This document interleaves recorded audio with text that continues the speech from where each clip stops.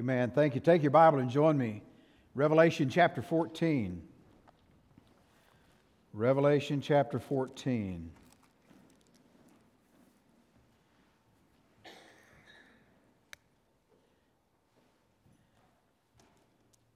If you notice in your worship folder, the title of the message, The Sanctity of the Relaxed Grasp. Now, you know that I didn't come up with that. But I've got about 5 different pastors that I trust, that I read concerning this book of Revelation to make sure I stay on the right course and see if they agree with me. Most of the time they don't, but I have to agree with them. But I was reading Dr. Criswell's commentary on Revelation, and I came across that phrase. He said this is one of the greatest phrases I've ever read, and coming from him, that's something. And this was back in the mid-'60s when he did all of this. And then he shared that phrase, the sanctity of the relaxed grasp. And then he never did say who said that or where he read it, but I went on, but I never could get that phrase out of my head. And as I concluded pulling all of 14 together, it dawned on me, and the Lord finally got it through to me, that that's just exactly what we need to understand today about chapter 14. Now, one of the things that he did say along with that is this: the more we grow Godward, the more we grow heavenward, the more we let go. The more we grow Godward, the more we grow heavenward, the more we let go. I remember growing up as a young boy, and my grandparents, we would be going to do something, and we'd invite them to go, and my granddad would say, I don't want to go. I don't want to do that. And I never understood that. Why he didn't want to get up and go and go watch this or go do this or go here. Because that was basically our middle name. We were here and there and doing all of these things. Never understood it until I'm getting pretty close to his age. And now when they say, let's go do this, I say, I don't want to go.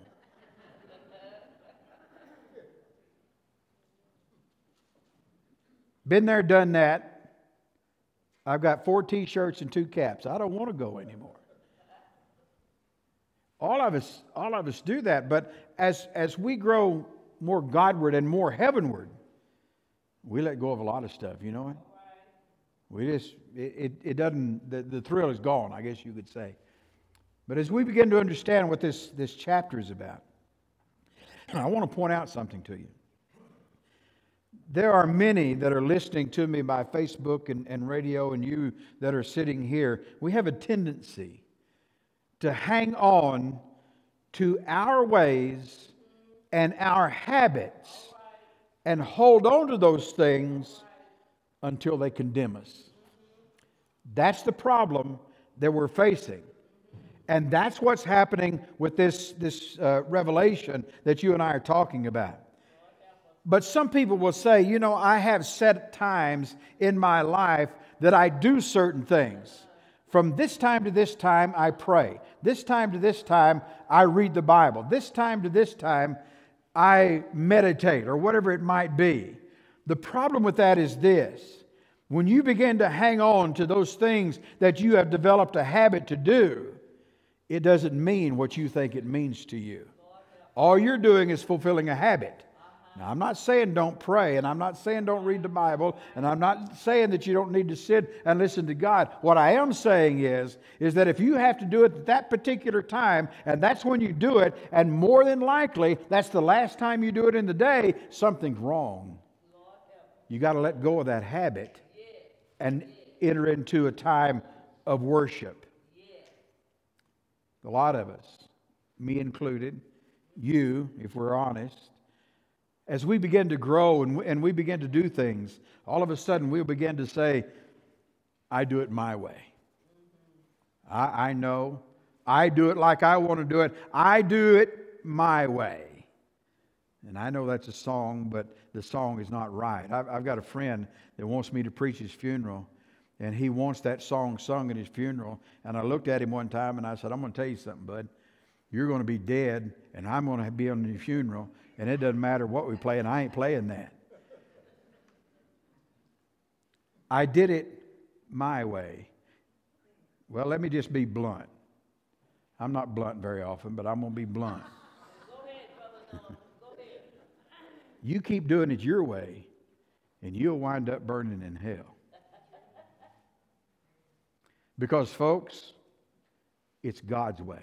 All right. And we've got to turn loose of some things so that we make sure that when all of these things begin to happen, then we did it God's way. And when you look at all the things that we hang on to, and you're hanging on to things, you may not admit it, you may not realize it, but you're hanging on to things that are pulling you back and keeping you from being everything that God wants you to be. We lay it off to pride. I don't need that. We say, well, I did it my way, or I don't need to go to church because my work and my play are my religion. I don't have to go to church to get into heaven. And that's right. But I'm going to tell you something. If you really know Jesus as your Savior, you want to be here. Because we gather with God's people, and that's what He says to us. And if you read the Scripture, it says, forsake not the assembling of yourselves together. Now that's a command to us. And so, yes, we are saved by grace. I get that. But I want to be in God's house and do what God wants me to do. The older we get, the more we let go. If we don't let go, we become hardened. Now, from chapter 12 all the way through chapter 13, we learned about Satan being cast out of heaven to the earth. In chapter 13, we learned about the Antichrist coming up from the masses of the people. And then we learned about the false prophet coming up out of the earth. And these three are going to control the tribulation period. All three of them. It's all going to come to pass. It's all going to come at the time that God has set. You'll notice now as we begin in chapter 14 that one more time God's given us an opportunity to repent. God is giving us one more time that we can turn loose of the lies of Satan, and we can let go of the things of the Antichrist and the false prophet.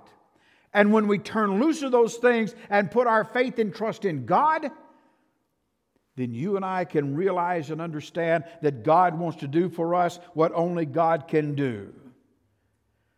Now listen, and listen real close. There are many people sitting in church today. Are you ready? Amen. If the rapture comes, they'll be left behind. Lord have mercy. Now here's my question. If the rapture came today, right now, would you be in heaven with Christ? Do you truly know Jesus as your Savior? Have you invited Him into your heart to save you, to live within you? Or are you still holding on to those lies that you've told yourself, that as long as I can do what I'm doing, I don't need the church because that's for women and children? And thank God for women and children. But it's for all of us. Amen. So what are you hanging on to? Whatever it is, it's time to let go. You're going to see it here in just a second. God's given us one more chance to let go and worship and know Him, trust Him, believe Him. Not denominations. It's Christ that makes the difference. So we got to turn loose. Why should we turn loose? Well, one of the things that we need to do, if we don't turn loose, we're not going to accomplish what God has given to us. But what we need to do today is to understand that it's time in our lives to let go of these things that are hindering us and praise God for the seal of protection. What am I talking about? Look at verse 1, chapter 14. John says, "And I looked, and lo, a lamb stood on the Mount Zion, and with him 144,000, having his Father's name written in their foreheads. And I heard a voice from heaven as the voice of many waters, and as the voice of a great thunder, and I heard the voice of harpers harping with their harps." Now, I don't know about you, but if you pastor a church very long, you're going to hear a lot of folks harping. And I'll leave it at that. Okay? But that's not what it's talking about here. Verse 3. They sung as it were a new song before the throne and before the four beasts and the elders. And no man could learn that song but the 144,000 which were redeemed from the earth. What does John see? First of all, he sees those sealed with the Father's name. And they have been sealed since the beginning of the tribulation. Revelation 7 is the first time we came across this 144,000. It is 144,000 Jews, 12,000 from each tribe, the 12 tribes. 144,000 at the beginning of the tribulation as the Antichrist is rising and taking control little by little. These 144,000 are moving through the earth and they are proclaiming the gospel of Jesus Christ. And nothing that Satan or the Antichrist or the false prophet, there is nothing they can do to stop them because God has sealed them. As long as they are a part of the Heavenly Father, they're sealed, they're protected, and God has them in His hand. Now, I want you to notice something. If you read over in chapter 7, here's where we first learned about 144,000, 12,000 from each tribe. And we get into chapter 14, how many came back to the throne? 144,000, not 143,999. 144,000 went from the beginning of the tribulation to the time when they were taken out. Because God's judgment is about to fall. They've done everything that God has asked them to do during this tribulation period. And the reason that they were able to do what God wanted them to do is because He protected them and sealed them because they followed Him, they obeyed Him, and they shared the gospel as God had given it to them. Now, what is it that we are called to do? We are called to obey God. We are called to follow God. We are called to share the gospel of Jesus Christ, to share that which Jesus has given to us because of what God has done for them. And they have been sealed by the Father because of their choice to obey Him. I was reading a little prayer earlier this morning. I hadn't seen it, but I picked up a magazine and I saw it. And it began something like this. Father, turn my head down the path so that I might see You and follow You. I'm going to tell you something, friend. God doesn't turn your head to follow Him. You turn your head to follow Him. All right. If God did that, every one of us would have a crick in our neck. Because back and forth, He'd be flipping our head back and forth. We're here, He turns it. Here, we turns it. He doesn't do that. If you don't want to follow the path and you don't want to look, He's not going to make you do it. You see, it's a choice that we make. That's why I'm saying to you, we've got to turn loose of these things that hinder us in our walk with God. We've got to turn loose of what is separating us from God, and we've got to turn loose of those things that are keeping us from knowing Christ as our Savior and being prepared for what's about to happen. Do we choose to do that? Now notice what happened with these people when they chose to obey what God called them to do. Verse 1, they are sealed with the Father's name in their forehead. Verse 2, he hears a voice and many voices of great thunder. Then he heard the harps. Now, harps are mentioned in the Scripture several times. And, most of the time with an orchestra that you might see, there may be one harp, maybe two. And there may be one or two more, but there's not that many harps even in a large orchestra. But here is God, and what this means is these are God's harps that are handed to these people. And all of a sudden, all of this noise that he hears, this rushing of many waters, and the voices coming forth, they sang a new song before the throne, before God, before the four beasts and the elders. That's all of us. We are listening to this new song. But the 144,000 that were redeemed are the ones that know the song. No man can learn the song.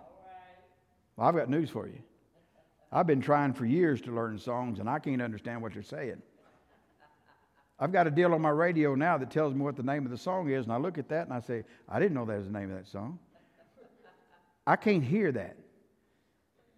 What's that? Am I tone deaf, 10-eared, or just ignorant? I can't pick up words. I can't learn songs. I don't know how to do that. I can't do it. But I tell you this, it'll be a joy to stand around and listen to the 144,000 sing a song that I've never heard before. And when I get to heaven, I'm going to be able to tell what they're saying. But what are they singing about? They're singing about the protection of God. They're singing about the obedience that they gave, and they were able to accomplish the will and the purpose of God. You say, where do you find that, preacher? I found it in the book of Norman, chapter 2. All that they're singing is what they know. I don't know what it's going to be like to be a part of the 144,000 that is proclaiming the gospel throughout the tribulation. I can't do that, and neither can you, and neither can those that are standing there, but they can sing the song. Now, let me ask you a question. I've been waiting all week to ask you this. What is your song? What song is in your heart? What has God placed in you that you say, that's my song? That's what I hear. I've told you mine the last 2 or 3 weeks. And I still listen to it in the mornings. Give me Jesus. Give me Jesus. I love it. What's your song? Because you see, if we can't sing the song with 144,000, we can sing a song that they can't sing. What's your song? Do you have a song? If you don't, turn loose of that message inside of you and take the song that God has given to you. They're rejoicing because they've been taken away from the lure of the world and they followed the Lamb, it says.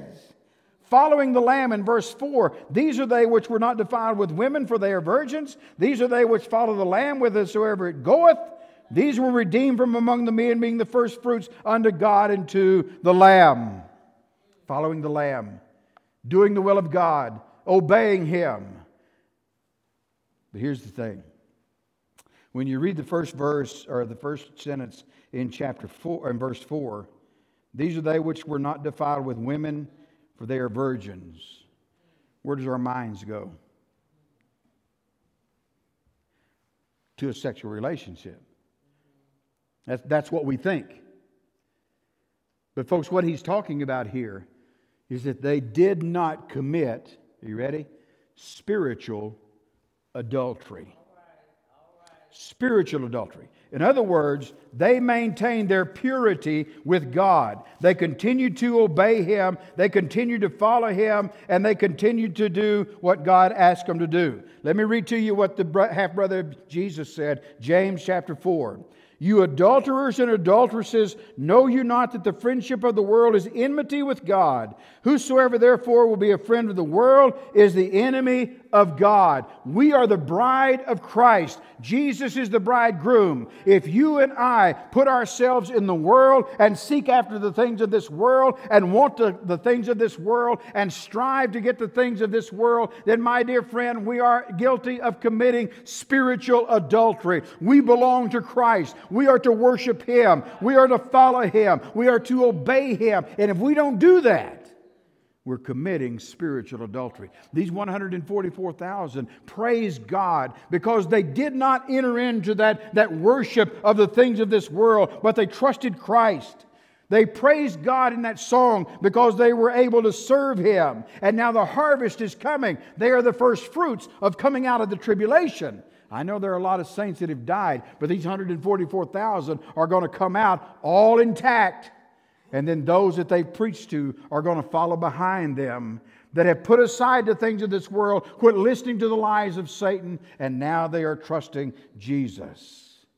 Another thing in verse 5, and in their mouth was found no guile, for they were without fault before the throne of God.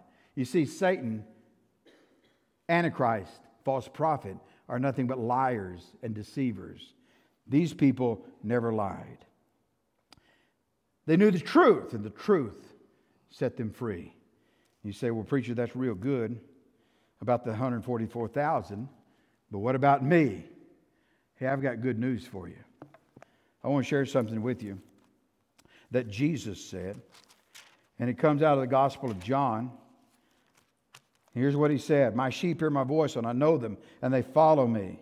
And I give unto them eternal life, and they shall never perish. Neither shall any man pluck them out of my hand. My Father which gave them me is greater than all, and no man is able to pluck them out of my Father's hand, because I and my Father are one.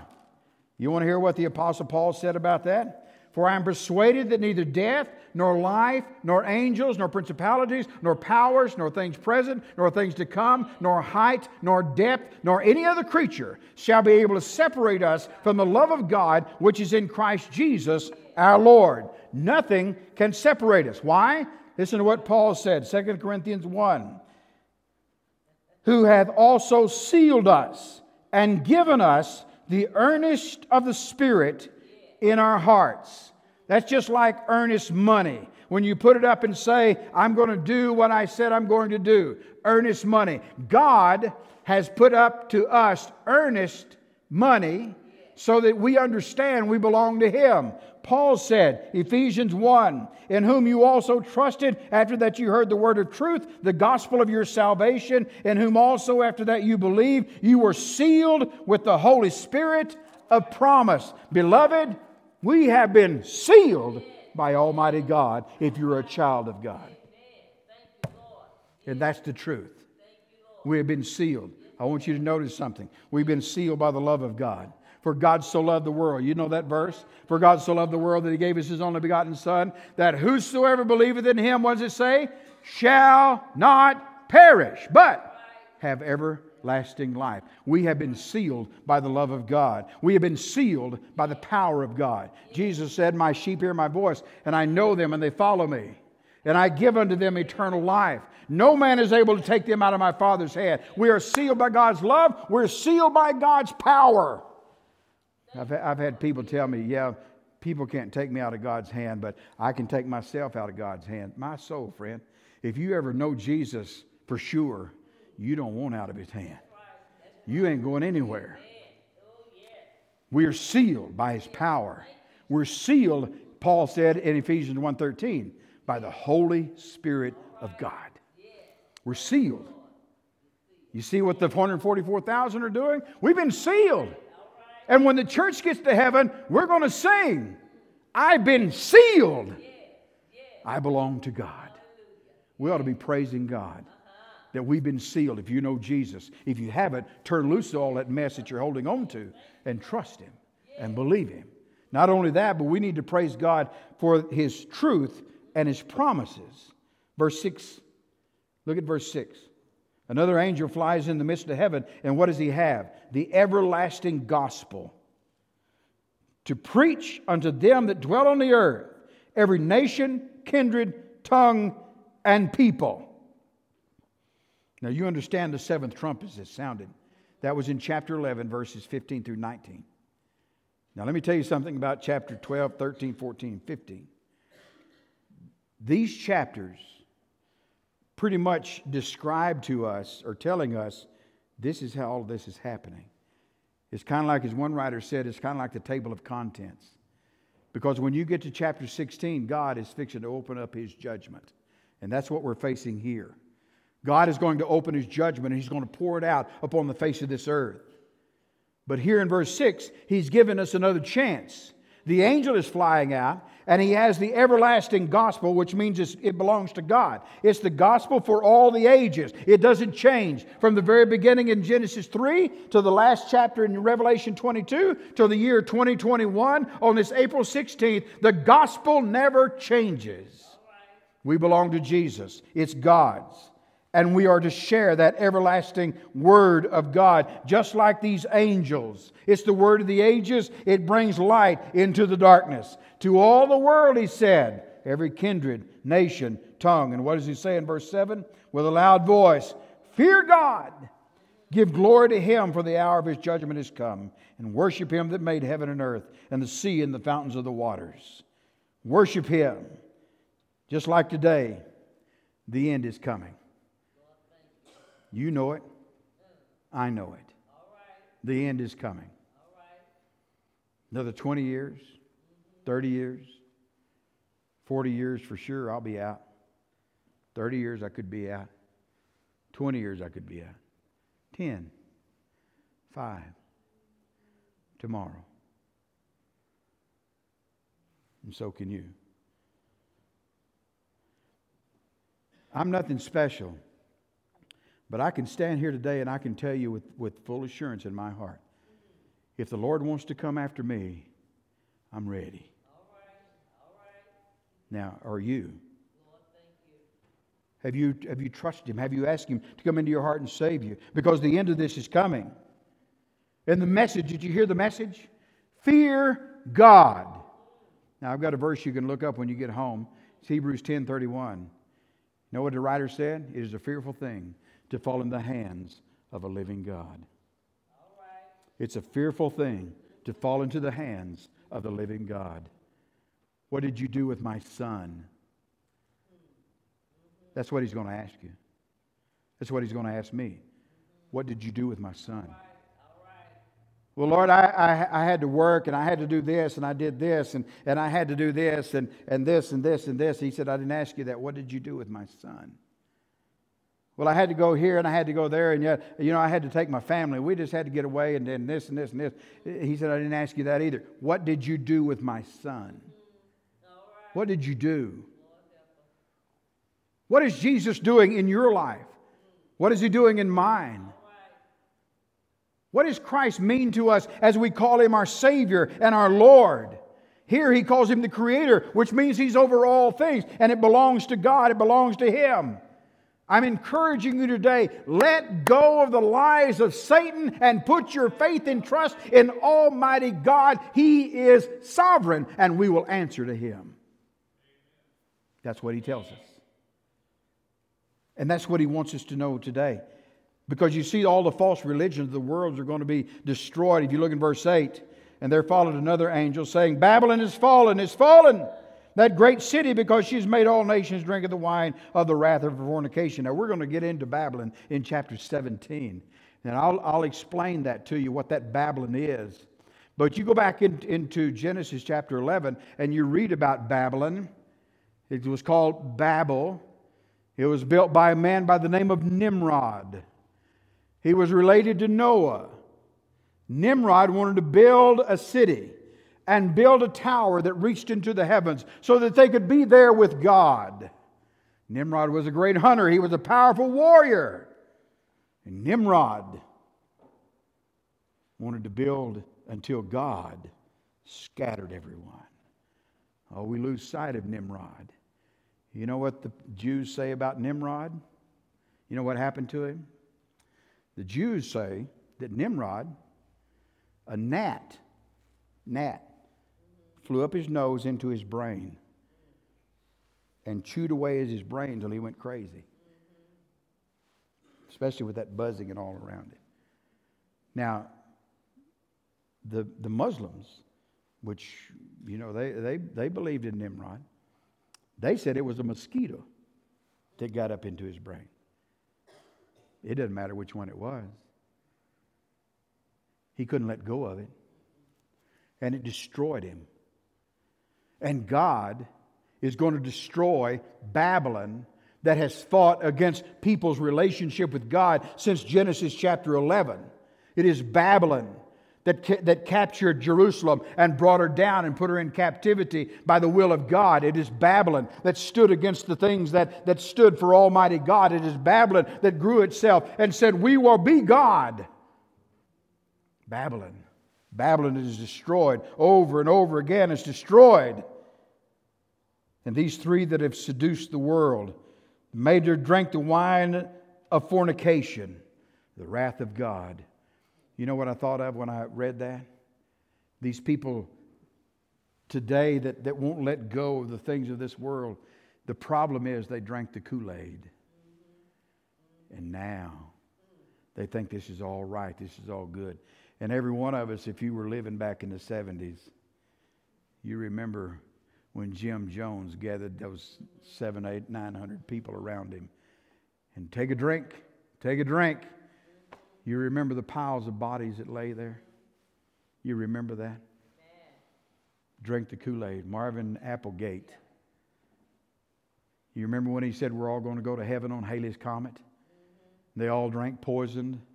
They had change in their hands so they'd have money when they got there. They all had on new tennis shoes, and all they did was drink the poison and die.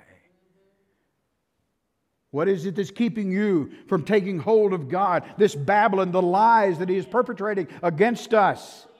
Don't drink the Kool-Aid.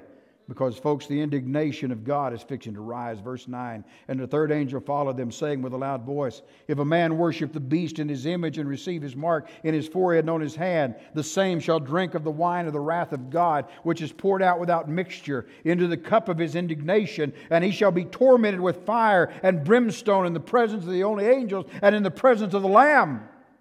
The smoke of their torment ascends up forever and ever, and they have no rest day or night." If you worship the beast, you'll drink that. You see, a lot of this used to be diluted. This wine, they would dilute it. But the wine of the wrath of God is not going to be diluted. You will be turned away to Satan. If we don't let go of him here and God begins to move in, you'll be turned into the way of Satan, into the fire and the brimstone, which Jesus said in Matthew 25:41, it was prepared for the devil and his angels. What I want you to hear, the fire, the brimstone, the smoke for eternity. Darkness surrounding you. Hurt, pain, all around you. Fire, brimstone, smoke, all around you. But then it says, there will be no rest for eternity, because we hung on to what we thought was the best. You want to see the best? Verse 13. Verse 13. I use this verse a lot for funerals, but it's the second beatitude, and I know you don't remember, but back in Revelation 1 and verse 3, there is a beatitude. Blessed are those that read this word. Here's the second of the beatitudes in the Revelation. And I heard a voice from heaven saying, "Write, blessed are the dead which die in the Lord from henceforth. Yea, saith the Spirit, that they may rest from their labors, and their works follow them." He tells them to be patient in verse 12. You're in the tribulation, be patient. I'm coming for you. Stay close to the commands of Christ. Have your faith in Jesus. I'm coming. The wrath is coming, and I'll take you out. Folks, blessed are those that die in the Lord, that know Him as their Savior. Notice what it says. If you die in Christ, you'll rest from your labors. We're going to serve God, but my soul, it's not going to be any shakes to serve God. Your knees are going to feel good. Your shoulders, your elbows, your arms are going to feel good. There's no arthritis in heaven. There's no restrictions in heaven. There's nothing that you're going to have to do. We're going to be jumping and running, and we can run here and we can run there and we can go over here and we can smile, and we'll do all of those things that we don't do in here in the world today. Rest from your labors. I don't have to put up with any more of this mess down here of listening to Satan say, do this, say this, think this. Rest.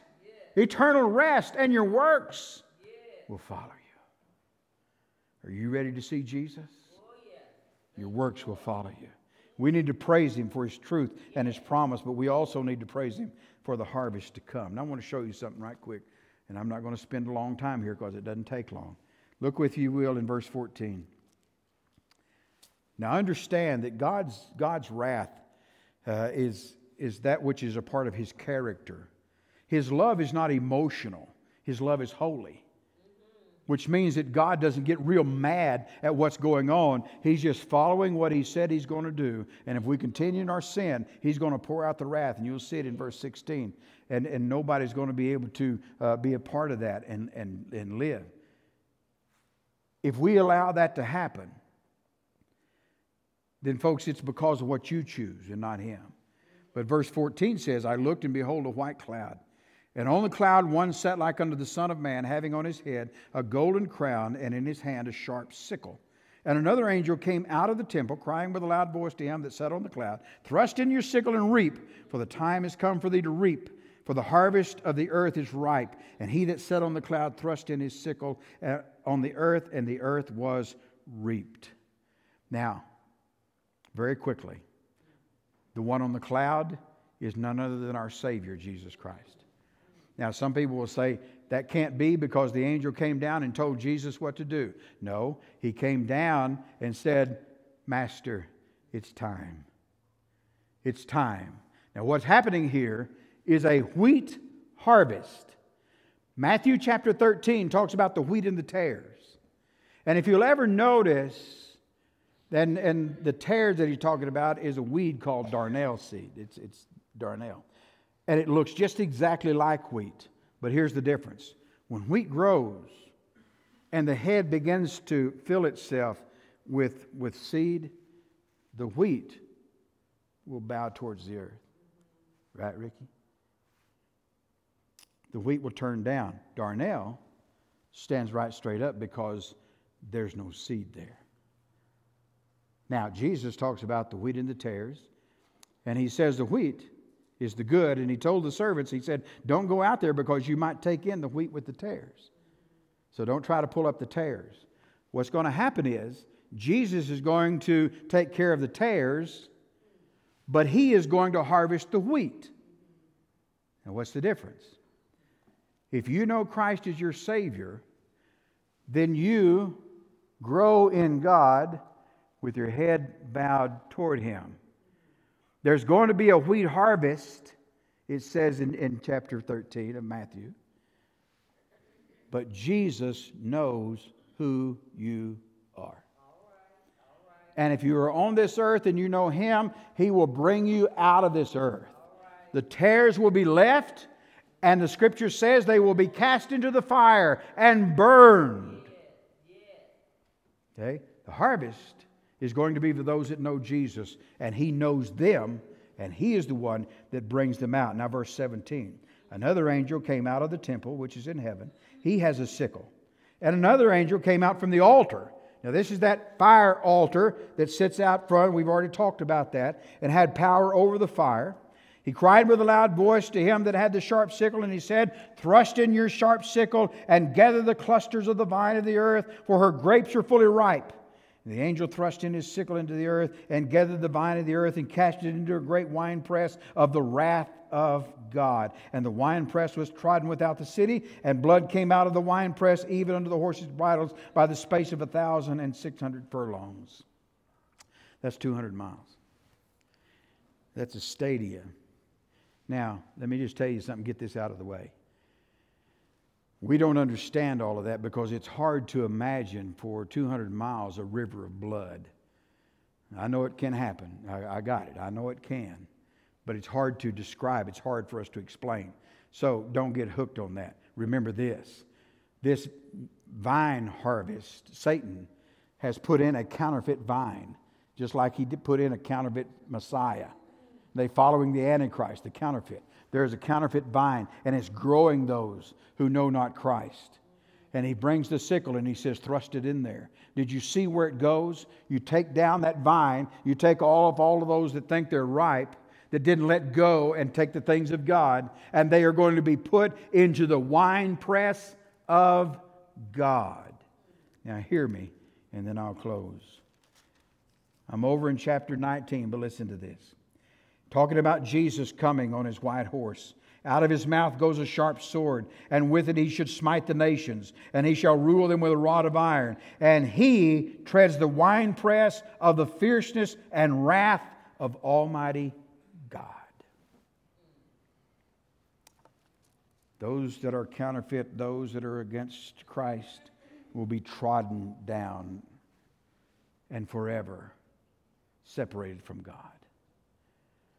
Now I'm going to ask you this morning one more time. Do you really know Jesus as your Savior? Because folks, we don't have a time frame here. Jesus could come back at any moment. Are you ready for Him? Soon and very soon, I'm going to see Jesus. I don't know when. Neither do you. Do you know that you know that you know that you've accepted Jesus as your Savior? If you know that, then it's time to get busy and be obedient to what He's asked us to do. I'm asking you this morning, if you don't know Christ, I want to introduce you to Him. I want you to know Him before you leave here today. I don't want you to hang on to your pride and say, I can't do that. Somebody might think I'm a liar. Somebody might think that I'm too good for them, or whatever it might be. Quit that. The sanctity of the relaxed grasp. Let it go. Thank you, Lord. Take hold of the hand of Jesus. And one of these days, when we all get to heaven, what a day of rejoicing that's going to be. Will you be there? If not, you can be. Thank you, Lord. Let's pray together. Glory. Hallelujah. Our heads are bowed and our eyes are closed. I want to introduce you to my Jesus. I want you to know Him as your Savior. If you've joined a church but you've never invited Jesus into your heart, turn loose of that. If you've been through a ritual, baptism, Lord's Supper, whatever, and you said, I'm good, turn loose of that. If you're living a good life and all of these other things, turn loose of that. You need Jesus today. I want you to open your heart in faith, and I want you to pray this prayer with me, believing God's going to do what you ask Him and wanting what God can give you.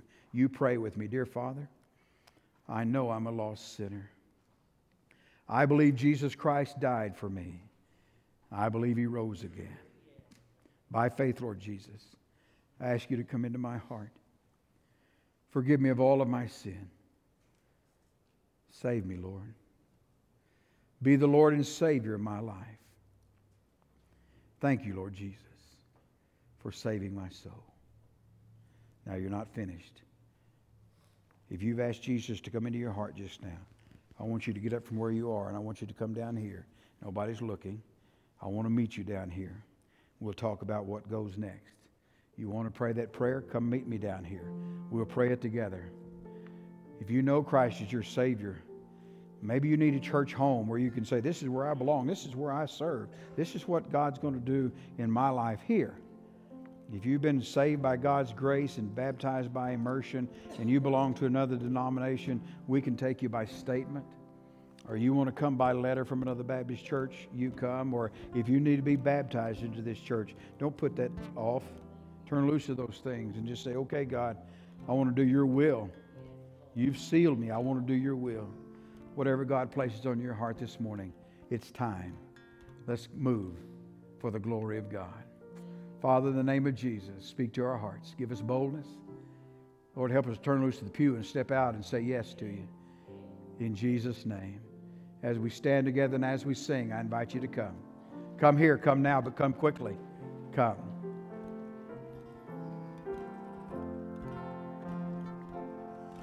Oh, soul, are you weary and troubled? No light in the darkness you see. There's light for a look at the Savior. If you're turning to get a good look at Jesus, you won't want anything else but Him. You come right now. Come. I'll meet you here. I'll meet you halfway down the aisle if you want me to. Come. Look full in His wonderful face. Turn loose of this world. let it go. It's time to serve Jesus. Time to honor Him. Would you come? Say yes to Him.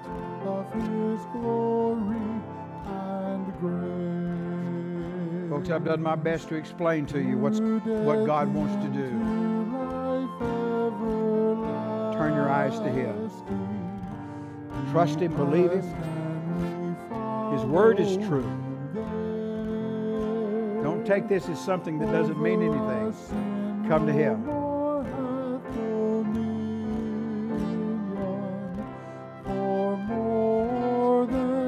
Here we go. Turn your eyes to Jesus.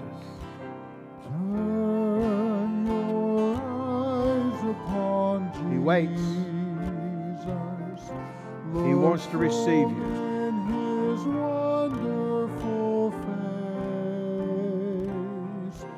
And the things of earth will grow strangely dim in the light of His glory and grace. God bless you. Thank you for being here, and thank you for sharing this time with us. We'll be back tonight at 5 o'clock. Come and worship with us. Let's all gather together and see what the Lord has for us tonight. So you come and be a part of that. Wednesday, we're just beginning in 2 Corinthians. Come and study the book with us. It's a great book, and Paul is describing his relationship. So you come and be a part of that. 6:30, we pray together, we laugh together, we study together. It's a great time in the Lord. So you come and be a part of that. Thank you for being here. Don't get away too quickly. If you're a guest, we want to know who you are and appreciate you for coming and sharing that. Anything else? Let's join hands across the auditorium. Let's sing a song of benediction. Love somebody in the name of the Lord. Be a witness every day.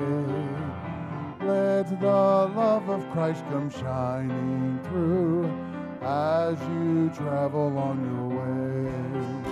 Oh, let us be a beacon in the darkness of the world, shining with the light of Jesus' light. Set our souls afire and fill us with your power. Shower us with blessings from above.